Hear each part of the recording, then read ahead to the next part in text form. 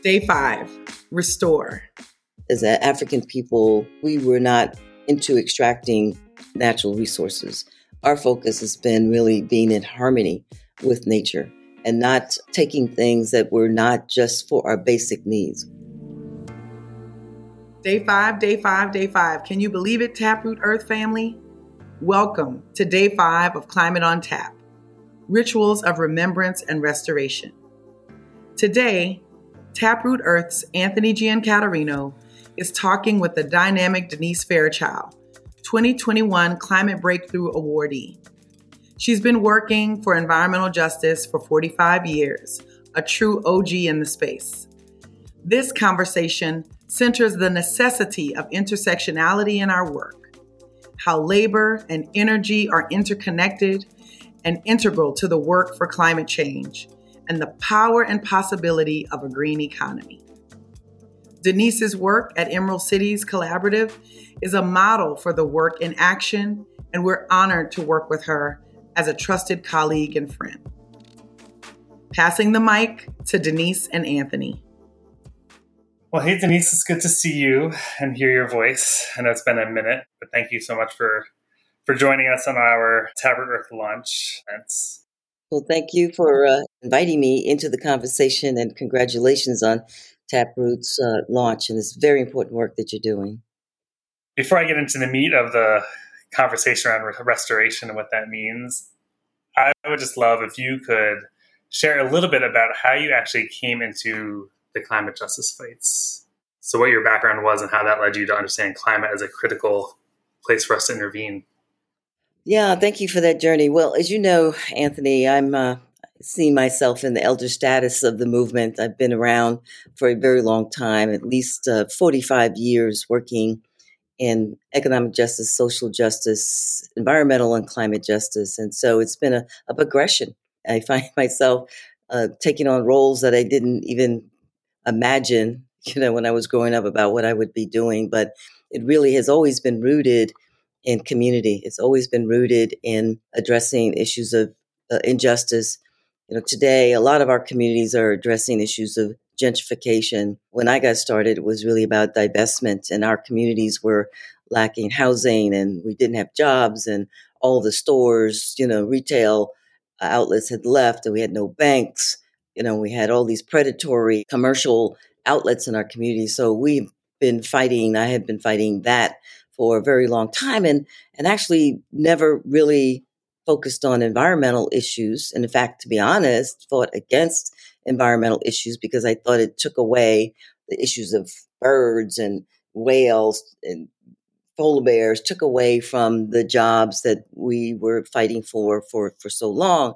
So I was really a little antagonistic about the growth of the environmental movement until I actually found myself in an environmental justice campaign.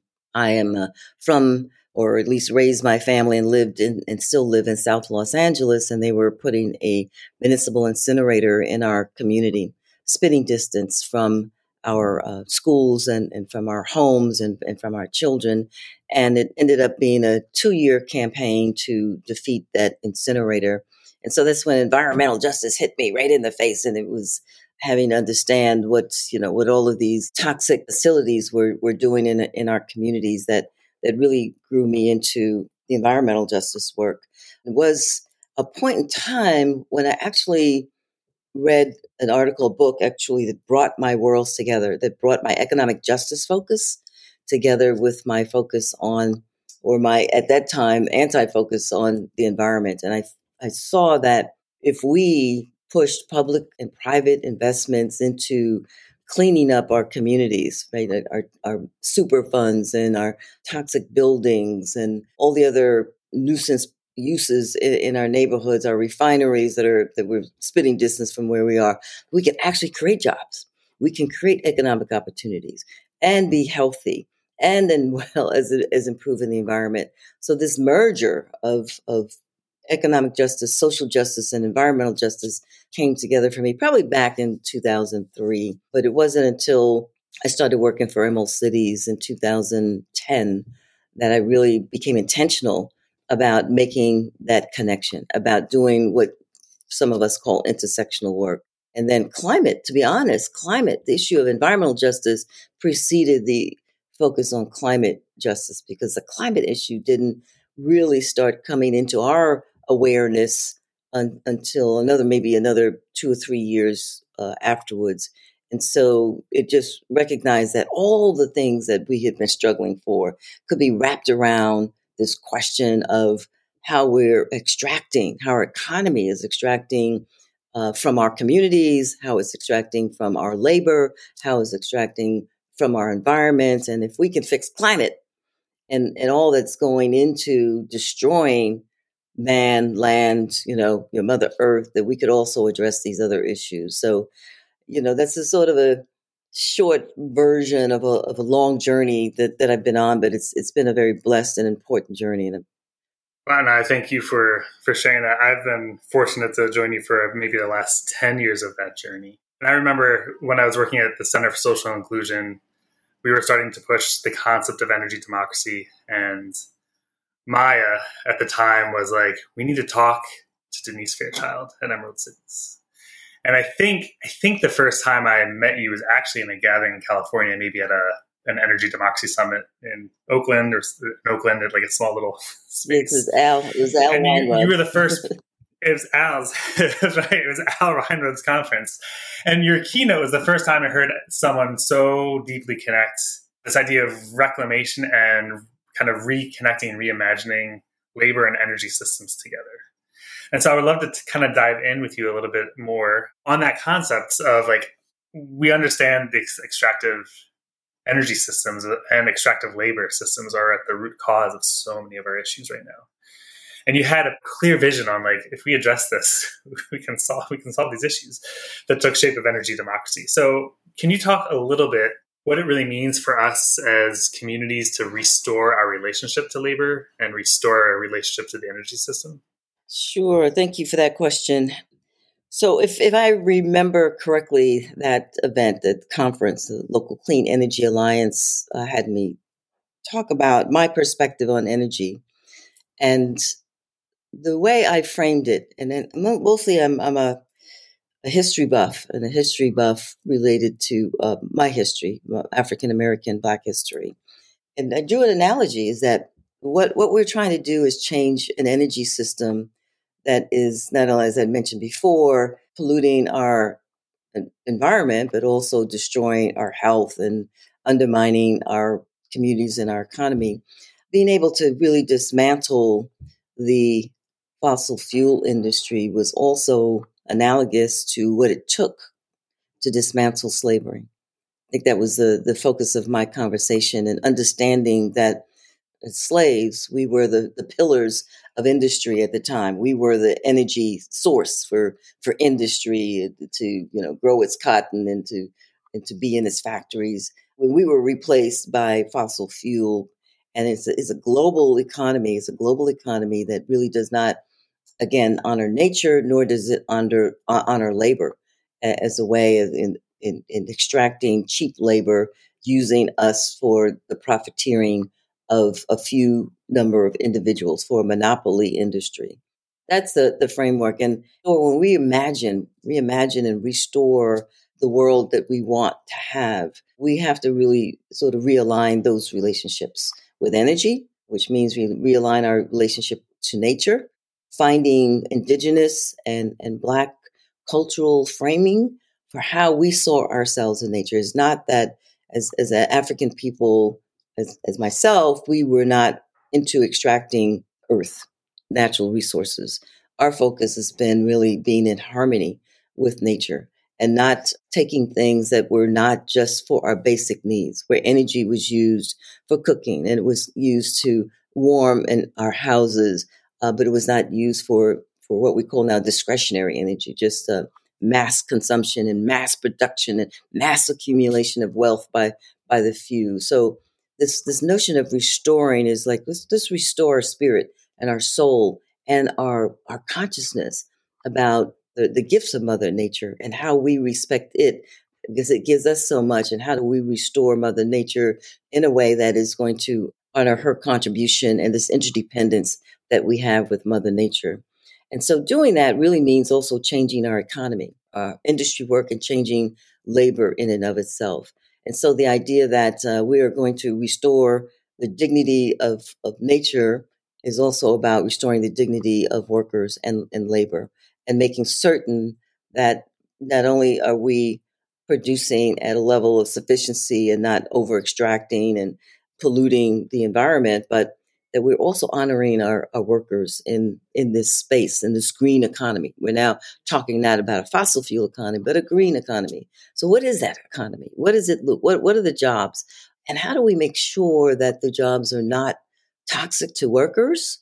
Like the coal industry has been toxic to workers and creating black lung disease and just really shortening the lives of people that work in these dirty industries. So make sure that even though it's a green industry, that we also are going to care about the health of workers, but that we're also going to make sure that we are paid, living decent wages, that we have time work balance, that we are able to be with our families and to be in nature and the environment. And so there's a really wonderful opportunity that we have as we reimagine the world that we want, to really align the relationships that we have with Mother Earth and the relationships that we have with labor. And I think that's, again, it's a bit of a challenge because the old guard, the status quo, is not going to give up its power without a fight, without a struggle. But the thing that keeps me going is imagining what the alternatives can be when we lock arms and work together as a community. We're in that moment right now, I think, as we're seeing different policies kind of move through around what can be sacrificed for what gain.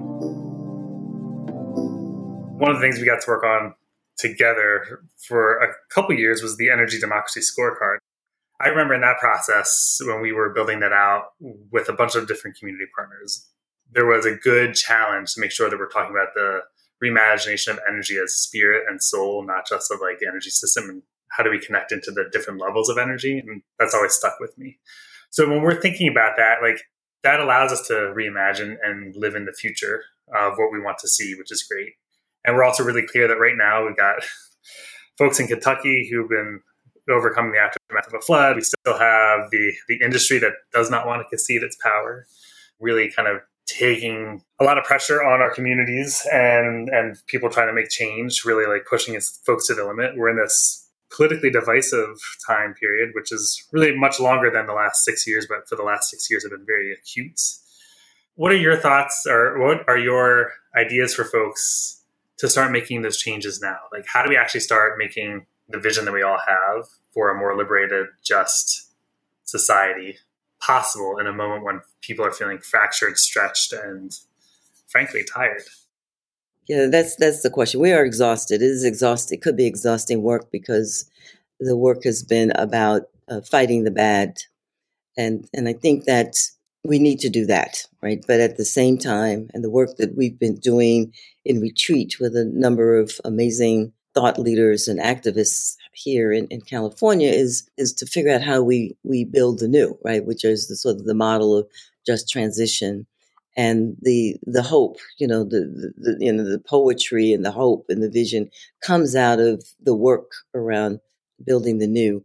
We have to do this in a way that is first building our communities, and wherever we are, whatever community we have, we need to have relationships. Well, first, a very strong relationship with ourselves to know that we are worthy of a better life, that we're worthy of clean air and clean water and access to economic opportunities that are not extractive. And then not only that we're worthy, but so are our neighbors. The restoration work really starts like, we can fight the system, all right? We can fight the man, but we need to, more than anything, put most of our energy in building our communities and developing our own sense of, as we've been talking about here, well-being, and understanding what well-being looks like and how do we get well-being, and what does, especially in our community, and well-being in our community may be we've got to clean up this dirty water, or we got to clean up this dirty air, or we need to find a way to get our kids in a good educational opportunity. But it happens at community. There's nothing that we can do at the system level that does not first start with ourselves and organizing and building our power and our relationships and building our own systems. If the banking system is screwing up, let's create our own banking infrastructure, right? If the food system is failing us, let's create our own food systems. We've got the ingenuity, we have the muscle memory from our ancestors about how to do this stuff. So building the alternative has always been my orientation, and particularly because there's so much cultural appropriation when Black and brown folks and land-based and indigenous communities do something, it will be appropriated. We are the leaders in this movement for change. We are the leaders that's going to transform us into a new, brave world that's going to be cleaner, better, healthier. So let's do it for ourselves. And then in the process, I think we can see that ripple in the pot and see some shifts taking place at a higher level. What do you say to the youth coming up? So community is one. When we are at a time where it's really hard to build community, either because of technology and we're all on our phones and our tablets, or because we're in a pandemic and social distancing is supposed to be the way to protect each other. Do you have recommendations for folks who didn't grow up like you or I, pre-cell phone? How do you build community? What are recommendations you have for folks to engage to be able to start that community process? Well, I'm been in conversation with, I don't know if they're millennials. I think what's after millennials? Gen Ys? Just these last couple of days. And let me tell you, they've got this. All right. Our young people are going to be the ones that will make the difference. They're engaged in this struggle using their technologies. We just learned something about, was it W3 platform, where the young people, it's universal. It is not controlled. You can be as political as you want. They are building communities. They're having parties around this, party with purpose. They're using art. They're using all forms of cultural expression to take their awareness and their knowledge about how this world has not been in service of humanity, has not been in service of the environment, and they're developing their own future. So I'm not sure that we got to tell them anything. I think they're in a position where they're teaching us how to come along in a new space. They're telling us where their spaces are. And they're telling us, if you guys can come into this, you can be a part of this. Just, we don't even know that those spaces exist. And we need to find ways to amplify and support those spaces that they're creating for themselves, and to be in conversation with them on an intergenerational level to make sure that we're at least passing on, not our struggles, but our knowledge about what the struggles are and our vision of what we have always wanted for them and for others. So young folks got this, and that is my sense of hope for the future because of what I see happening in their communities. Are there any particular practices that you would want to share or recommendations for folks around how do we actually practice restoration that you'd want to share out to the world as a good starting point? Well, I thank you for that question. I think we restore ourselves by reconnecting to nature first and foremost, and to begin to see nature not as something that is distant or apart from us, but that that we are one with nature. And that's biking, right? Walking, going out fishing, being quiet, meditative is sort of what the restoration process requires, is that we are busy. We're busy people. We're constantly going to meetings, and we're taking care of our kids and, putting food on our table, and being busy makes it very difficult for us to restore the essence of who we want to be. And I think COVID has shown us a little bit about what's made us go crazy in some regards and has been detrimental to many of our communities. The notion of stopping and being with family and being in relationship with community has been sort of eye-opening, and this notion of the great quit, the great resignation, where people have, once they've stopped, they said, "Oh my goodness, I can do this. Why am I on this treadmill and just going faster and faster and faster?" So be quiet, be still, be in the now, read a book, smell the roses. It's as simple as that. It is how do we, recreate the simple life for ourselves and for our communities, where the notion of abundance and sufficiency, replaces ideas of, got to make money and got to, be productive and all the things that the Western cultural values that are undermining our society. It's beautiful. Thank you, Denise. Thank you for taking the time today. I know, speaking of busy people, you are one of the busiest folks, but I also do know that you take time to walk and hike and smell the roses, as you said. But thank you for joining us on this launch, and look forward to many more years ahead working with you.